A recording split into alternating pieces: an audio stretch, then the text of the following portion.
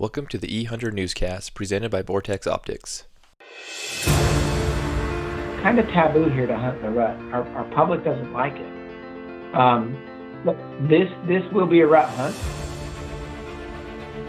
It's just good knowing the regulations going into it. You know, you want to go in as prepared as possible. So if you want one of these, you'll have to burn your limited entry deer points on it. Hello and welcome back to the eHunter Newscast. I want to start off today by thanking everybody for your love and support that you've been giving us on this podcast. We had a lot of great messages come in from our past podcasts, especially the one that we did on wolves in Colorado. If you haven't had a chance to listen to it, I encourage you to go and download that podcast and listen to it. It's got a lot of great information in it. But the comments that have come in have been very supportive and appreciative, and we want to just thank you for your support and your help in getting this podcast up and going. I also want to take a minute and thank our banner sponsor, Vortex Optics. I just posted a video on Instagram tonight about, it was a video of a moose that I had recorded on a recent hunt. And it is amazing when you're looking through those razor spotting scopes of how clear you can get, especially when an animal's a long ways away. That moose that I was looking at was quite a ways away, and it was still just as clear. In fact, you could still see the frost on the antlers of the moose as well as on the moose's back. So I want to give them a huge shout out. They're an awesome sponsor, an awesome partner, and just truly enjoy their products. If you haven't had a chance to use some of their products, I encourage you to do that as well. They've got some amazing stuff from binoculars, rifle scopes, spotting scopes, range finders, a lot of good stuff. So go to vortex.com and check out their stuff. On today's podcast, I sit down with Colby Jones, who's the big game coordinator for Utah's DWR, as well as Mike Wardle, who's a wildlife biologist for the DWR there in Utah. We talk about the mule deer plan, and this is actually going to be part one of this conversation that I have with them. This conversation will be strictly towards the mule deer plan, the changes, and some of the new hunts that Utah is coming out with. So if you haven't heard of these new hunts, stay tuned because we talk about them extensively. I hope you enjoy it. If you do, please give us a like and subscribe to our podcast. And without further ado, here's my interview with Colby and Mike. All right, well, welcome to the eHunter Newscast. I'm joined by a couple of guests today. Really excited to have these gentlemen on. They're very, very talented men in their field, and I really appreciate them taking the time with me today. So with me today in today's podcast, I have Colby Jones, who is the big game coordinator for Utah's Division of Wildlife Resources, as well as Mike Wardle, who is a wildlife biologist for the DWR as well. Welcome to the call, guys. Yeah, thank you. Yeah, thanks. I appreciate it. Super excited. I'm glad to have you guys on, and I really appreciate your guys' time. I know you guys as state employees, as biologists, you guys are extremely busy, so I really appreciate your time. And if you guys wouldn't mind introducing yourselves, telling us a little bit about you, where you're at, where you cover, and those kind of things. So this is Mike Wardle. I'm the wildlife biologist out of Fillmore. So I cover the Pavant and the Beaver and the Oak Creek units.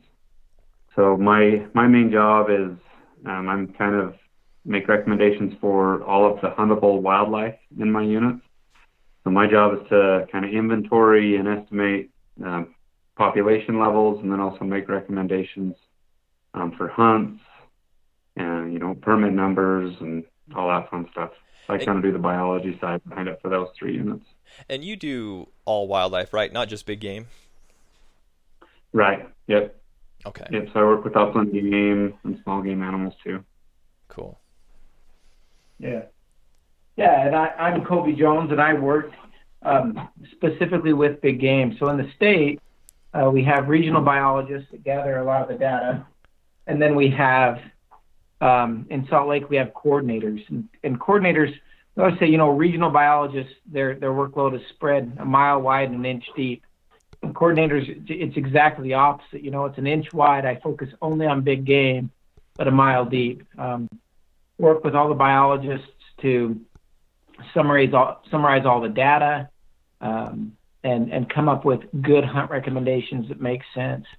Also, one of the other responsibilities is to make sure that we have current statewide management plans for all the species in the state, that we're following those plans, and that we're managing the way that we've agreed to manage. We always say in wildlife, there are a lot of right ways to manage wildlife. A lot of what we do is social. There are certain things, though, that are biological, and we'll let the public know when we're going to cross a line and say, hey, this is a bad idea, and here's why. And that's how we view our role. But I'm lucky enough to work with several biologists like Mike on big game issues, research projects, and permit recommendations. And so you covered the entire state, correct? Yes, I do. Yep. I work out of the Salt Lake headquarters office and statewide. Awesome. Well, you guys are perfect for this call and the questions that I have regarding this podcast. Most of it is centered around mule deer in Utah. Utah is well known in the West as one of the best states in the West to hunt mule deer. I'm actually from Utah originally, grew up my entire life hunting mule deer in southern Utah. I appreciate your guys' hard work and really all the biologists, all the state employees, and their contributions to have allowed me to hunt or mule deer in Utah my entire life. So I'll start off with that, and thank you both for your work and everything that you do for us as hunters and allow us to enjoy our passion. So to get into this, we've done several articles on our website, ehunter.com, and recently about Utah. There's been several changes in Utah as far as the big game plan, and especially as it applies to, or as it pertains to, mule deer. And so what I'd really like to spend the majority of our time today talking about is mule deer, the numbers of mule deer in Utah, and the new mule deer management plan in Utah. So let's start there with the new mule deer management plan. And Kobe, I'll lean on you on this one. Can you tell us a little bit about this new mule deer plan and what's been proposed, what's been actually put in place, and some of the details regarding that? Yeah, I certainly can. So Utah, most of our management plans for big game are updated every 5 years. So we came to the end of the last time's mule deer management plan, and we put a group together and rewrote it. When we write one of these management plans, because there is a lot of social, we form a committee, and it's pretty intense. We spend over 40 hours together as a committee rewriting this plan. And some of the things that came out of it when we surveyed our public is that there is a lot that the public wants to stay the same. The public seems to like the 3-tiered system that we have in Utah. We have general season units, and then we have limited entry units, which there are more bucks on the landscape in the limited entry units, but it takes longer to draw, and that's a separate point system. And then inside that limited entry system, we have 2 premium limited entry units, the Paunsaugunt and the Henry Mountains. And it feels like our public at least really, really likes that. And so there's a lot that we learned the public kind of wanted to keep the same. Some of the changes that we made were to use the last 5 years, we've started to collect a lot more data. And some of the changes that we made are to use that data to more proactively manage mule deer. And so what I mean is that in the population section of the plan, to take a really hard look at what our current populations are, and then tie that back to body condition scores. So in Utah, every year we have a major capture effort on mule deer. This year, I don't want to get the number wrong. Let me look at it really quick. I think we caught over 860 mule deer in December. Wow. And every one of those, we got a total ingest of fat on. So how fat are they heading into winter? And then we monitor those animals to look at survival. We look at fawn survival. We look at adult survival. And so there are a couple things that came out of this plan. And they don't seem like big changes, but really they kind of are. One of them is, are we managing at the appropriate level on the landscape? So now I'm not talking bucks, I'm talking population levels. And to take a look at herd health, and it directs the biologists, because we don't set population objectives in the statewide plan. We set those in unit plans. We have 29 units, and in each unit plan we set the population objective. And the statewide plan says, okay, as a biologist in your district, take a hard look at what your body condition is, take a hard look at what your population levels have been over the last 10 years, and let's set a realistic population objective that's attainable and we can still have a healthy herd with.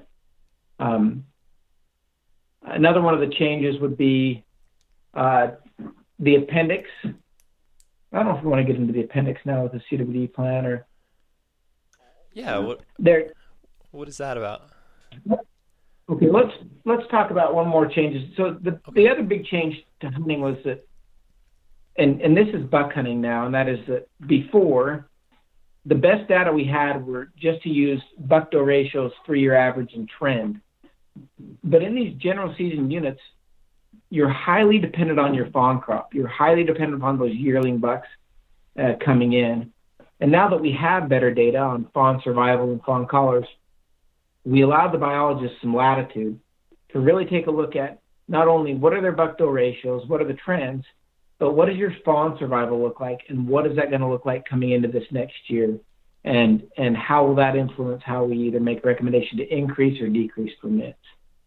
And I just say that's really important for me as a regional biologist, because the statewide plan is ultimately what gives me direction and sideboards on what I can and can't do when recommending permit numbers, and this allows us to use all the data that we have in hand in order to try and be more proactive, and try and either reduce permits when we need to beforehand, before we hit a crash, or increase permits when that opportunity is there. So what are you doing in your territory, Mike, specifically from what you're seeing? Are you more on that taking permits away or adding more permits based on what you're seeing? So we haven't gone through we don't have all of our data back yet. We make our permit number recommendations here in a month or two, once we have like all the harvest data and which comes from surveys of hunters. Mm-hmm. We don't have all that information back yet, and all our survival information. But just looking at my classification data that I did through November and December, most all of my units will have some type of a decrease. My buck to doe ratio has come in really low, and I mean lower than the objective. And my fawn to doe ratio has been really low for the last 2 or 3 years on both the beaver and pavant, and as well as the Oak Creek. Okay. So in my district, deer numbers have declined substantially in the last few years, and we've put on some collars on the beaver unit this year, and in order to try and understand better what's going on with these deer. And one of the things that was interesting to me was, Kobe mentioned when we do these deer captures, we do ultrasounds and we take a bunch of measurements that gives us an idea of how much body fat these deer have. And the beaver came in really low this year, which, points to we may have some habitat issues during the summer range that we can try and, make some efforts in improving summer range so that the deer can put more fat on. But yeah, as of right now, though, there's likely going to be a decrease on my units. Wow, that's really interesting. That's actually a good kind of segue. We won't get to it yet, but something else I want to talk about on this podcast, or the numbers of deer in Utah. But let's finish up the mule deer management plan and the other changes that you were talking about, Kobe. Absolutely. So, overall, very few changes. That is one of the biggest changes that came to general season hunting, is just being able to consider more than just buck ratio and trend. Another change was looking at a few more opportunities to hunt deer and stuff that we haven't tried in Utah. The hams hunt, for example, was one of the things that came out of the mule deer plan. It's a handgun archery, muzzleloader, and shotgun hunts. And what these were designed to do is really kind of offer a more primitive type hunt. So the rule behind these is that you can use any handgun, archery, muzzleloader, shotgun that fits the definition that we wrote in rule, and then they have to be open sights. And the season dates on these are actually quite late. I know you're out of Colorado, right? Correct. Okay, so in Colorado, you guys have third and fourth deer seasons with rifles. But in Utah, it's kind of taboo here to hunt in the rut. Our public doesn't like it. But this will be a rut hunt. We're going to try it out on 3 units with what we're trying to make is a more primitive hunt, primitive weapon type hunt, using modern weapons but removing the optics, and see how the public likes it, So which units? You said that's going to be in 3 units. Which units will that be open to? This year we have it recommended on a portion of the Book Cliffs. It's the Book Cliffs Floy Canyon. We have it recommended on the Kaparowitz unit, and we have it recommended on Morgan South Ridge. And is that just mule deer hunts, or will there be other species involved in those hams hunts? For right now, it's just mule deer. I think the goal would be to possibly expand this to elk and other species, but for right now, it's just mule deer. It's really a really interesting hunt, because you're right. I mean, like I said, I grew up in Utah, and yeah, hunting in the rut is something that has been kind of taboo in Utah, because we spend Thanksgiving looking at all these bucks and we're all angry because we didn't see any of them during the deer hunt in October.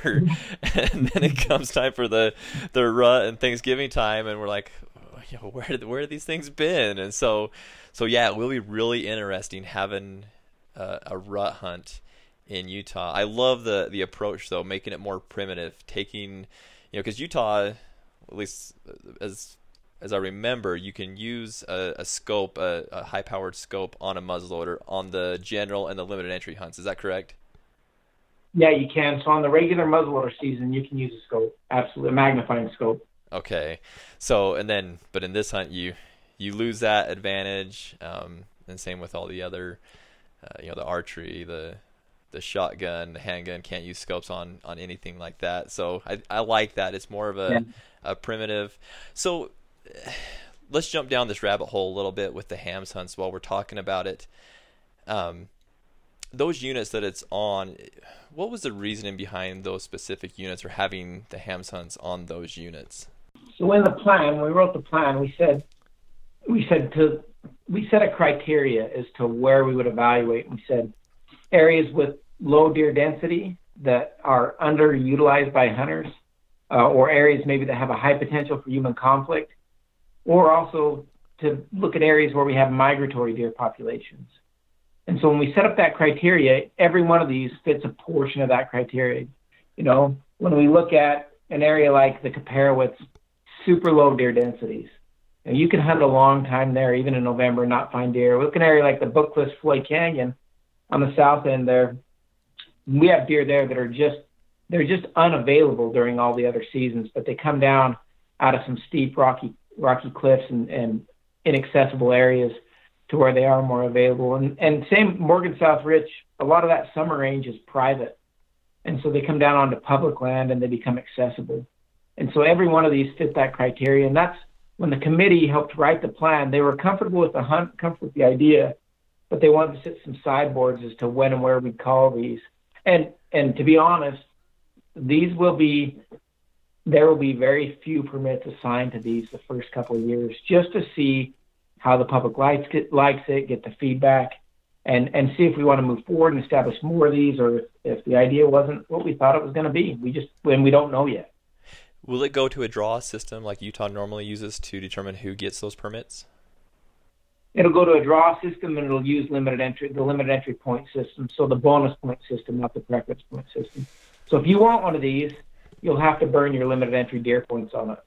Ooh, that's a rough one. See, so being out of stater, I'm able to put in for all these species in Utah, so I'm building points and everything right now, and I'm building for, like you talked about earlier, one of those Ponce de Gant or Henry Mountain, so I'd have to burn those points to have one of those hams hunts. Absolutely, yeah. And I think, though, the trade-off is that they could be a really good hunt, too. Absolutely. I really think they could. I mean, it's a rut hunt in Utah, so I'm sure there's not a lot of data behind it, but those could be excellent hunts. Do you see them going to other units in the future? Obviously, I'm probably not going to be able to hunt in any of Mike's units, which that would be awesome if I could in that rut hunt. Give me one of those Pavant tags in the rut. But do you see it going to any other units in Utah in the future? I do. I absolutely see it expanding if it's something the public wants. A lot of times we'll try something for 2 or 3 years and get feedback first. And if we get positive feedback, we did this. We do have a late season muzzleloader hunt that runs into the first part of November. And we tried that on select units first. And the last year plan, after 5 years, we got some really good feedback, and we took that and we expanded it to all units now. So we do have a late season muzzleloader hunt on general season units. That hunt, again, does take limited entry points to draw, but you can hunt that now on any of the general season units. It does end November. The latest it would ever go, our season dates in Utah fluctuate. We don't have hard day openers. The latest it would ever go is November 11th. And this year it ends before that, I think, like November 5th. Yeah. November 5th? Yeah. Okay. Well, that'd be perfect for me. Sorry, what was that, Kobe? On that one, you could use a scope. Oh, okay. Gotcha.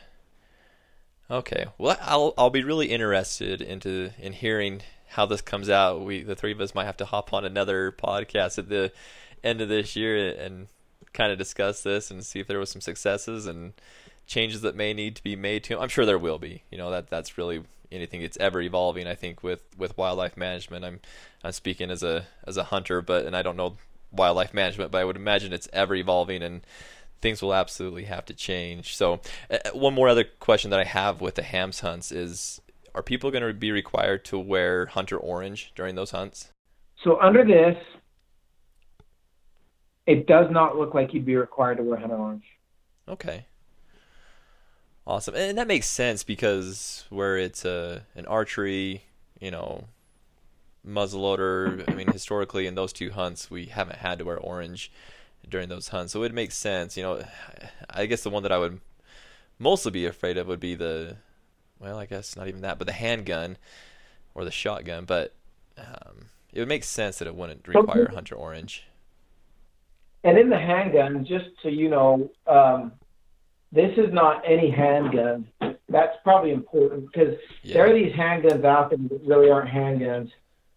And so we have a specific definition for handguns in this rule. Muzzleloaders are just muzzleloaders. Shotguns are just shotguns.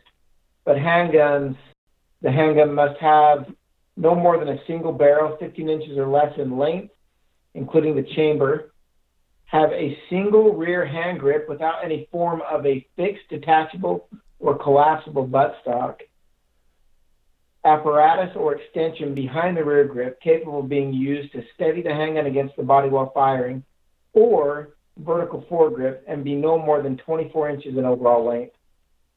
So we intended this to be limited to traditional handguns that meet the foot-pound requirement in Utah. So for big game, to meet foot-pound requirement on deer, you've got to be at least a 357 or bigger. And then, in addition to that requirement, you can't have a buttstock. You can't have any fit, form, or function. You can't steady the gun behind the grip. So that gets rid of a lot of these AR platforms. Yeah. We see a lot of those, sub, kind of like I don't know what they call it, but more of a compact AR style that would probably be considered a handgun, but that kind of rules those out. Yeah, it won't allow for them. Gotcha. Yeah, that's very important for our listeners to know. I don't know that anybody has notified anybody on that, or I have not heard that up until this point, so that's a great point to point out. What about shotguns? Any restrictions there? No restrictions on the shotgun. Okay. Gotcha. Other than you can't hunt big game in Utah with like birdshot, right? I think double-aught buck is the smallest thing that you can use on big game. Okay. You can use slugs? You can use slugs. Okay. I would imagine that's what most people would use is a slug, but they can use double-aught buck on them. And we did find it right here. It is in the exceptions. Handgun, archery, shotgun, muzzleloader hunts are an exception. Okay. For the hunter orange. Okay. Good. I think that's a really good thing for our listeners to to know as well. It's just good knowing the regulations going into it. You know, you want to go in as prepared as possible. And being in a new hunt, it's a new hunt. It's going to be, you know, everybody's going to be guessing a little bit. So it's nice to have that information out there for everybody to know. So, okay. Yeah. Awesome. Well, any other changes to the mule deer management plan besides those ones that you've already mentioned?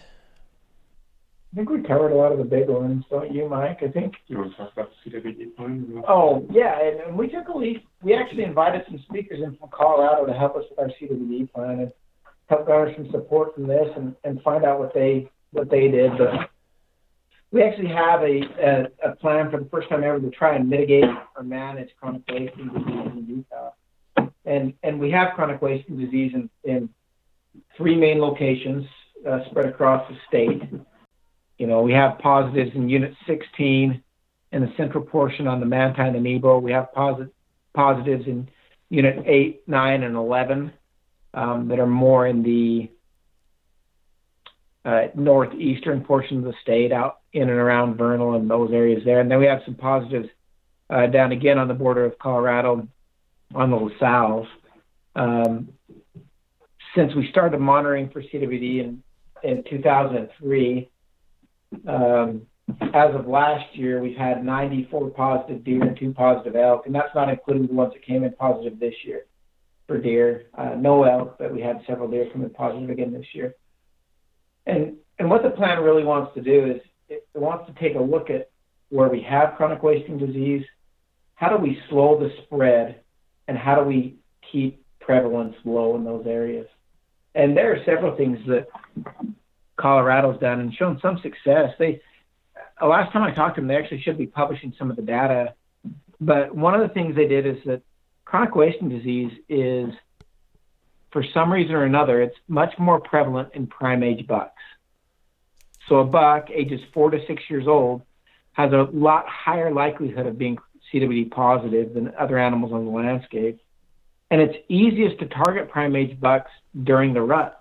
And so, you know, in Utah, rut hunts typically are not super socially acceptable, but it may be a management strategy that we use to maintain reduced prevalence on the landscape. Colorado showed that they could have high buck-bill ratios and reduced prevalence simply by using that 4th season to target CWD hotspots. In Utah, we manage our general season units at a lower buck-bill ratio. And that could be one of the reasons why we haven't had as high a prevalence, is just because we don't have a lot of those prime age bucks on the landscape. And so that's another strategy, just to continue doing what we're doing and see if we can't keep that prevalence low. There are several other strategies listed in the plan that we can try that have been demonstrated to have some positive effect on CWD, and we're excited to start this plan and try some of these. That was written as an appendix to the plan. Mm-hmm. It's not actually part of the plan, but as an appendix. And we left it that way because the truth is there is a ton about chronic wasting disease that we don't know. Right. And we wanted to leave it open so that as new research or new data becomes available, we could amend it and change it as we needed to. Gotcha. Yeah, I think that's across most states right now, is there's just so much unknown with CWD. I've been able to talk to quite a few of the Colorado biologists lately, and there's just so much unknowns how to manage it, and I think that's smart on your guys' part to leave that open for input and adjustments, and so I think that's a really good idea.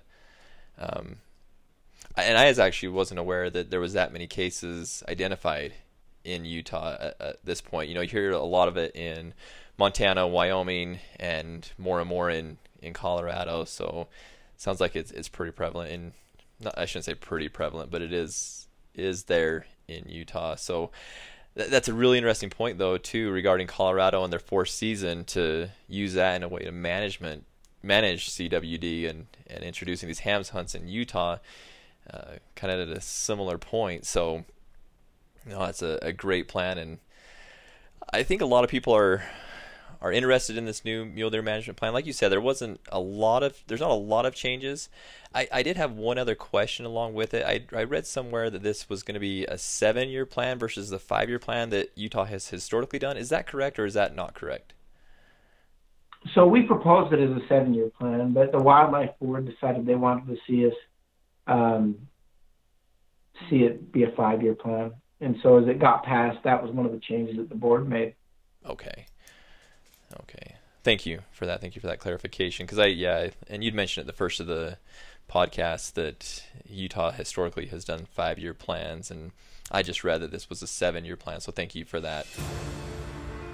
All right, guys. Thank you for joining us for this part 1 of my conversation with Kobe and Mike. Make sure that you're subscribed to our channel. That way, when part 2 comes out, you'll be notified. In part 2, we go into detail on the mule deer numbers in Utah. We recently did an article on mule deer numbers being up and actually at an all-time high in Utah, and I asked them that question. So make sure you're subscribed so that you get a notification when we publish that next episode, and thank you for listening.